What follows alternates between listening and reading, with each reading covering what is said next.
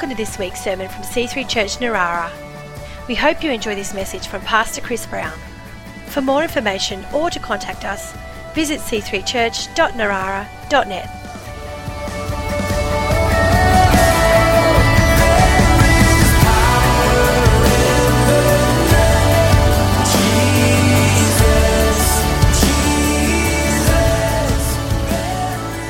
So we're coming around the Word of God. It's the last in the series we've been speaking about heaven, and I trust you've enjoyed it because it's the ultimate thing we've got to look forward to. Why don't you pray with me, and then we consider what God's Word says. Father, we thank you for this gathering in a sense around your Word, and I pray that everyone who's listening would be able to hear something that you would have for them in their heart, in their mind, to apply to their life for your glory and for their blessing in Jesus' name. Amen. So, I began this series a few weeks ago talking about what do you look forward to, and of course we've all got things we look forward to. At the moment, we're all looking forward to the end of lockdown in our area. But all throughout your life, you've got little kids who look forward to Christmas or birthdays so they can have a party and have food and celebrate. And then you've got teenagers who look forward to getting out of school or getting their license or getting their first car. And then they look forward to getting through uni or getting a good job. And then young adults move forward a little bit. You've got someone looking forward to finding the life partner, getting married, having that first baby, getting their first home. And then you've got someone looking forward to the breakthrough in their career, maybe starting their own business or getting that promotion. And you go a little further and you've got people saying, well, now we're looking forward to taking it easier, having grandkids. Keep going. And now you're getting really old. What do you got to look forward to? Been there, done that, as they say. And you're looking back on your life. Well, what have you got to look forward to except heaven? And of course, we can all have that sense of looking forward to heaven all throughout our lives, which is awesome. It's wonderful. We've got this perfect place, this wonderful home waiting for us. But in the meantime, we've got a life to live. So what are we going to do with this life? Because hopefully it's still a little way off before you rock up at heaven. And so how does that affect how you live today? So what I want to talk about is living with a heavenly perspective. How do you live on earth with heaven in mind? And Hudson already touched on one of the scriptures that I'll get to and shared something that really sinks in well, which, we didn't discuss that, but it just shows how God moves and syncs things with the Holy Spirit working when we want to come around a particular theme. And so what does it look like when you're living with heaven in mind? Well, you can sort of figure that out by thinking, if I'm really expecting something, anticipating something, then what are the things that I do? How does it affect me? And there's three things that I guarantee you do that will relate. When you're really excited about something coming up and what you do as a result. The first one is that you will always get a plan organised. You will take steps to ensure that what you're aiming for will actually come to fruition, that you'll turn that dream into reality. Because you don't just hope to have a birthday party, you actually organise one, don't you? You don't just wonder about getting a better job, you upskill, you study, you put yourself in the best position to get that career advancement or that promotion. So, for example, when Ruth and I had our first home here on the coast, it was a simple little 3-bedroom place, and it was all right, but it was a little cosy, had 4 children, and they were growing up, and the house seemed to be getting smaller. In fact, I remember saying to one of the girls, we need a bigger house, and they were only little, and they said, why? And I said, this room's getting too small. And she looked at the walls, and I realised, this is freaking her out. I said, no, not literally, it's all right, anyway. And so, but of course, we would still be in that little house if we hadn't done more than just wonder and dream. We actually had to have a plan. In fact, we used to literally sit up in bed at night with plans. We had building plans from different builders to look at, and we were dreaming but also planning about buying some land, building a house. And of course, we did, even though the builder went bust and it was a very good character building experience, but we did eventually, through not just having the dream but doing something about it, got into the house. The kids got their own bedroom, and we're still in that home nearly 20 years later. It's been a blessing.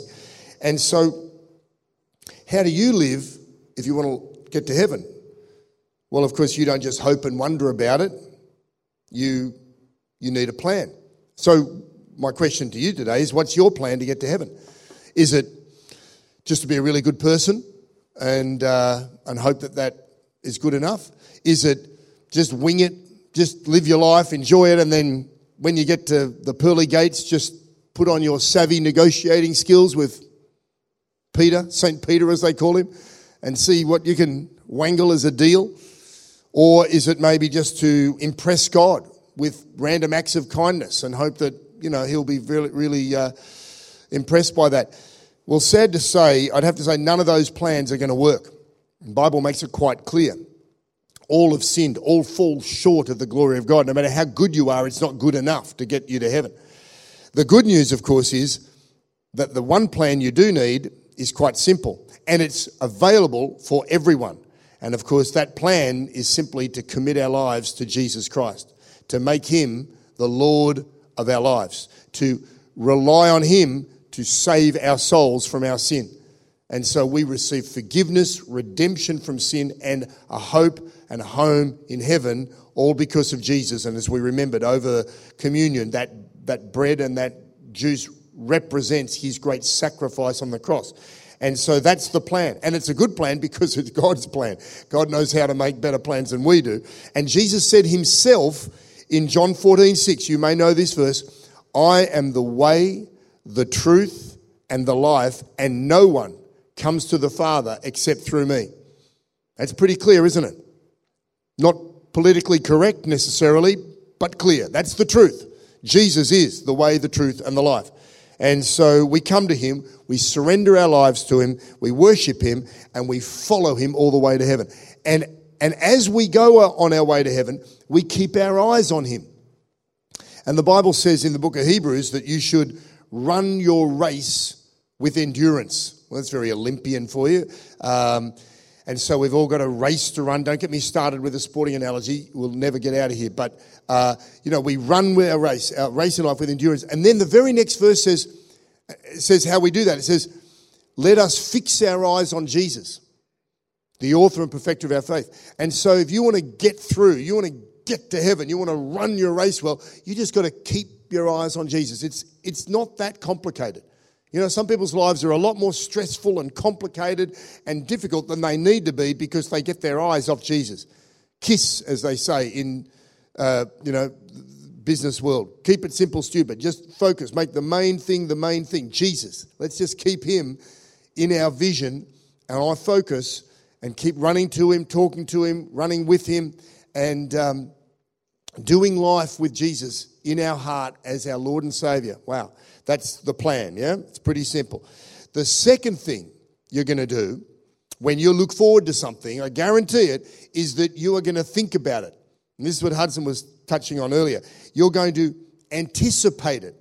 And so when you've got a plan in place for, a great holiday or a wedding or a party of some kind, then you don't just forget about it until the day arrives.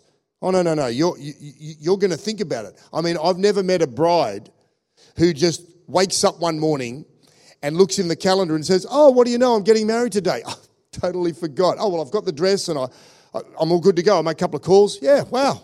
Good thing I checked my diary. No. Oh, no. They've been thinking about it, all right? They've had it filling their thoughts. They've been anticipating.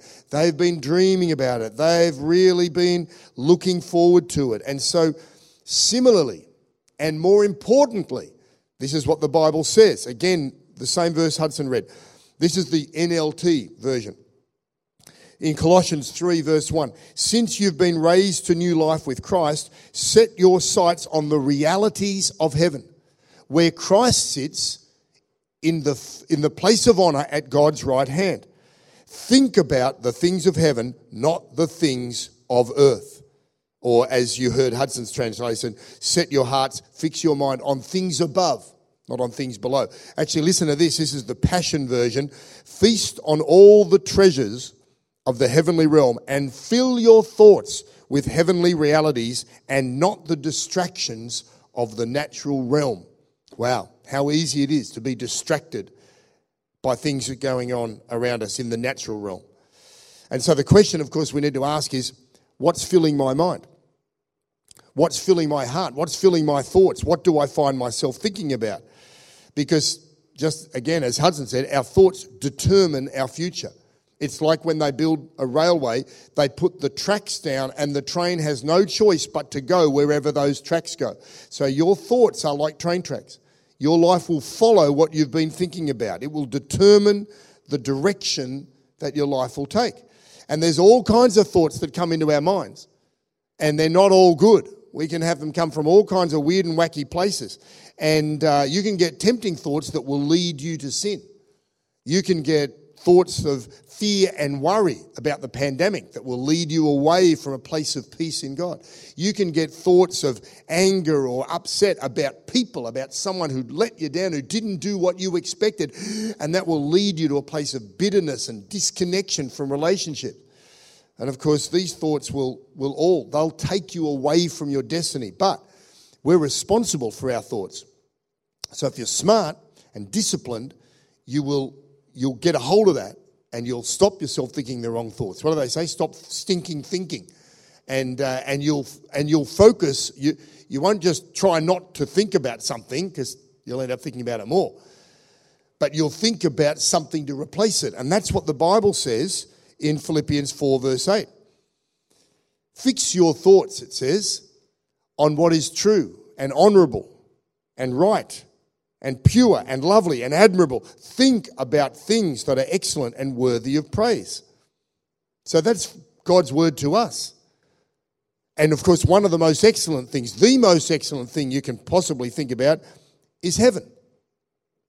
And when you do think about heaven, it's going to help you stay on track to get there.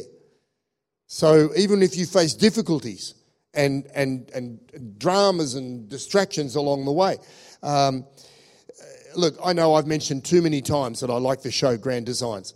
In fact, I think Kevin McLeod should pay me a spotter's fee. But bear with me because, one of the aspects of the show I love is the fact that no matter how crazy or weird or challenging or expensive someone's project is when they're building these grand home designs, they get a vision and you see that getting them to the end, even though there's difficulties. And so inevitably there's problems that show up, which adds to the drama because you always get to hear Kevin say, I don't know if they're going to be able to do it, and yet they've got this anticipation of finally moving into their dream home, and that fuels them and fires them up to get to the end, to get through the difficulties. I remember one particularly we watched some years ago, but I still remember it. And it was this really quaint English couple. And he was not a builder by any means. I think he was an accountant and just a solid working guy, but they had a fascination with castles. He had loved castles as a kid. When they got married, she got on board with the whole castle deal. Their wedding cake was a castle, and they looked around for castles and all that. And of course, they weren't from the landed gentry who owned or could afford castles. They were just humble wage worker earners. He might have had his own little accounting practice, I can't remember, but they didn't have a lot of money, but they found a castle ruin. When I say ruin, it was a ruin. It was what they could afford, which was hardly a castle, but it had been. And like I said, he wasn't a builder, and it was fascinating just to see this, dare I say, nerdy little guy, accountant, sorry, most of you I know, very cool, but anyway, he just was a, nerdy little guy. But he just took it on board. It just went, no, we're going to get our castle.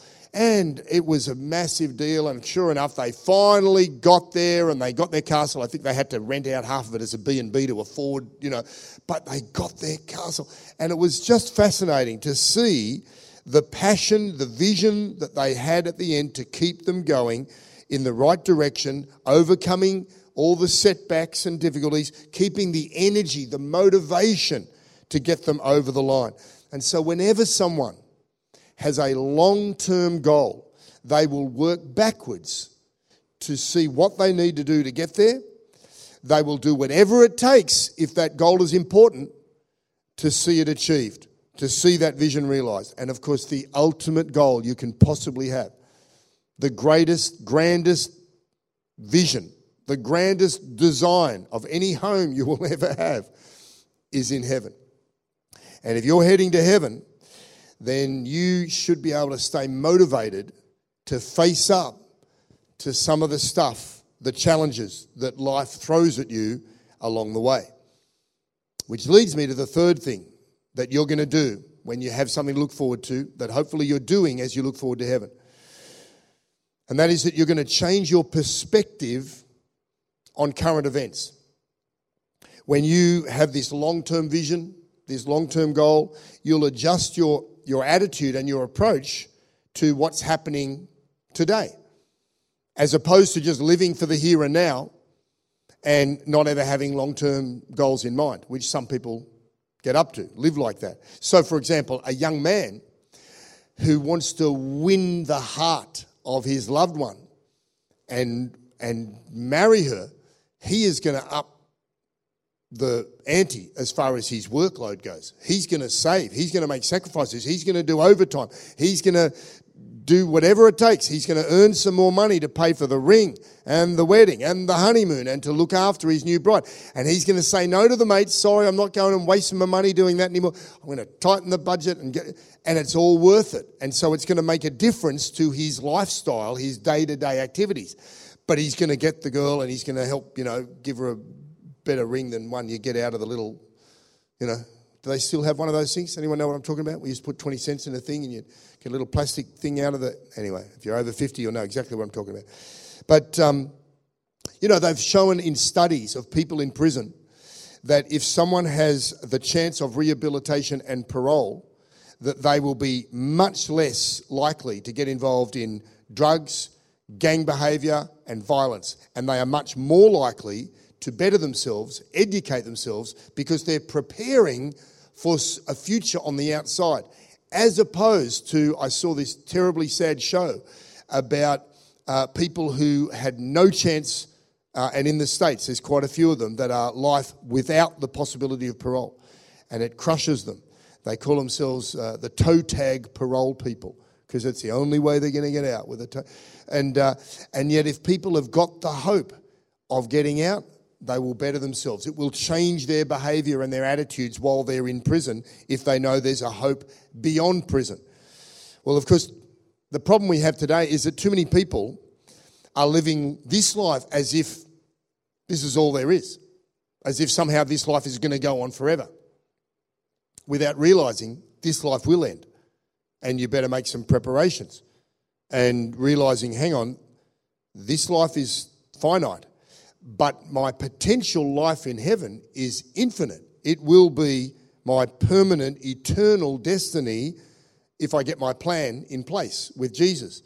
And of course, if you have that in mind, it'll help you prioritise stuff that's going on in the here and now. So, for example, material things. They're great. It's fun to enjoy stuff, but as they say, you can't take it with you. So then you don't hang on. You don't hold everything tightly. You don't get so, pent up about getting that latest, greatest, whatever, because you realise, oh, look, it's no big, another so many years and, it won't matter. So as Jesus said, you don't store up treasures on earth. Jesus said, store up treasures in heaven, because he said the stuff on earth will rot. It'll fade away. Don't prioritise that. So what do? You store up treasures in heaven. And you do that by living for Jesus. Serving Jesus, following Jesus. That's cool. And then you have this attitude with the big decisions. Is this going to bring glory to God? I say the big decisions because you don't have to stand in front of the barista in a cafe going, will God be more glorified if I get the latte caramel skinny thing? Or, So it's not the end of the world if you order coffee with almond milk. Not that I've ever tried that, but I'm told it's trendy. Now, let me finish with a story. Are you still there? Hello? Good morning? Hi? J.R.R. Tolkien, just talking about keeping things in perspective. You may know he's famous for writing Lord of the Rings, but he wrote many other books too. He wrote an obscure little one called Leaf by Niggle. And it begins with these words. There was once a little man called Niggle who had a long journey to make. He did not want to go. Indeed, the whole idea was distasteful to him, but he could not get out of it. He knew he would have to start sometime, but he did not hurry with his preparations. Well, of course, the journey is an allegory for death. And Niggle, like most of us, don't really want to think about it, don't make many preparations for it. And Niggle is a painter in this story, and he works on this grand painting of a tree. In fact, he envisages a whole landscape of beautiful mountains. But he's such a fastidious perfectionist. The problem is that he's just working on one leaf. And Tolkien says in the story, he's a painter who can paint leaves better than trees. He gets meticulously focused on one leaf and never gets beyond perfecting the painting of just the first leaf of the grand tree. And the other problem he's got is that he's very kind-hearted, so he gets distracted from painting by helping people around the neighbourhood. And in the end, Niggle has to make the journey, which, as I said, is an allegory, an analogy of death. So he heads off on the train. And his house is left. It becomes quite derelict. People come in many years later, find this painting of a leaf. They call it Leaf by Niggle, and they put it in the corner of the local museum where it's largely forgotten. And Niggle is actually upset because he's leaving having only finished one leaf of his painting. But when he arrives in the mountains, which is the analogy for heaven, something catches his eye. And he turns to it, he runs over, and here's what Tolkien says. Before him, Niggle, stood the tree, his tree, finished, its leaves opening, its branches growing and bending in the wind that Niggle had so often felt or guessed and yet had so often failed to catch. So what Niggle had left behind to some seemed insignificant and it was unnoticed, but in the future, in heaven, his work was fully appreciated. It was fully realised. It was fully completed. And Tolkien said later about that story, he was really writing about himself. He was Niggle because he was immersed in this whole Middle-earth world. You fans of Lord of the Rings will know that was just part of his grand vision.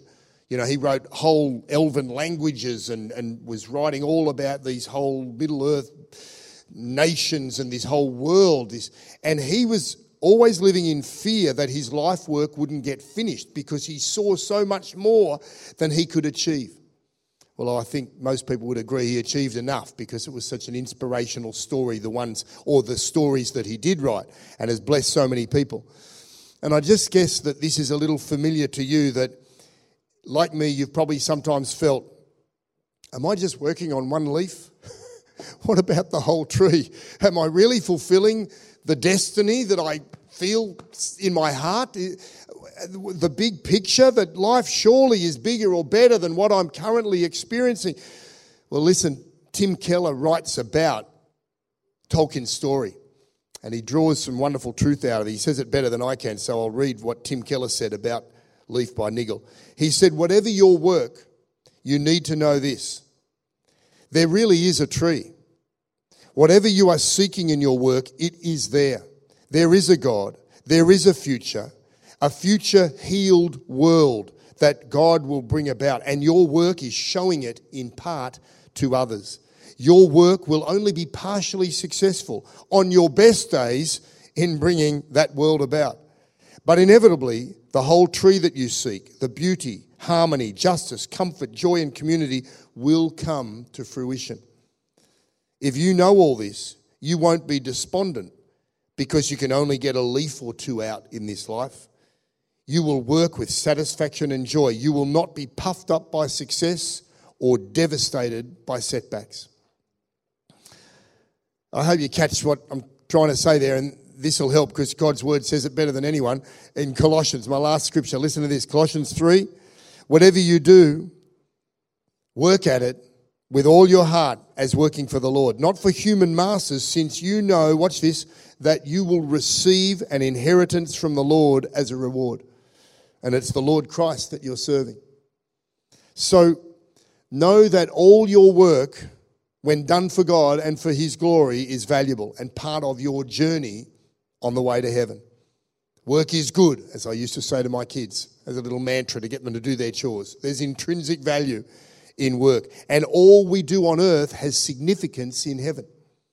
Nothing is lost or forgotten. And you won't always see the end result that you'd like to see of your work, especially in terms of Christian ministry. Serving God, loving people, it's incredibly hard to quantify. You can't measure what's being accomplished in relationships and in serving God and sharing your faith. But in heaven, you will get to see what our efforts for God achieved. And you'll realise it was all worth it. And you may only see a leaf or two, so to speak, in your painting of a tree down here. But in heaven, you'll get to see the whole tree. Amen? So let's keep our eyes on things above while we carry on with things below. And live your life with a heavenly perspective. Okay? And run your race with endurance. You'll get more than a gold medal when you cross over the finish line. Yeah? All right, let's pray. And then we'll have one more song when we finish. Come on, pray with me in your homes. Lord Jesus, we thank you that you're the plan that we need to get to heaven. We thank you that we can discipline our thoughts so that we consider heaven. We think about you and things above, not just caught up with stuff going on below. And I pray that you'd help us all to prioritise things correctly, that we would have the best perspective on life because of the long-term vision we've got about going to heaven. And that all the stuff that seems to be such a big deal sometimes would just take their place in the big scheme of things. And that you'll keep us on track. That we would say, it's okay, it's all okay. God's got it all under control. Everything's working together for good because I love God. And I'm following His call. In Jesus' name, I pray, each one of us. And I pray wherever you are right now that you would commit your life to Christ. If you've never done it before, pray a prayer of commitment to Jesus. Then contact us and we can pray with you and send you a Bible and talk to you more about following the Lord Jesus. And for the rest of us, share your faith with others. Share this message with others. Invite people to watch our church services online and do all you can to help others get to heaven. In Jesus' name, amen.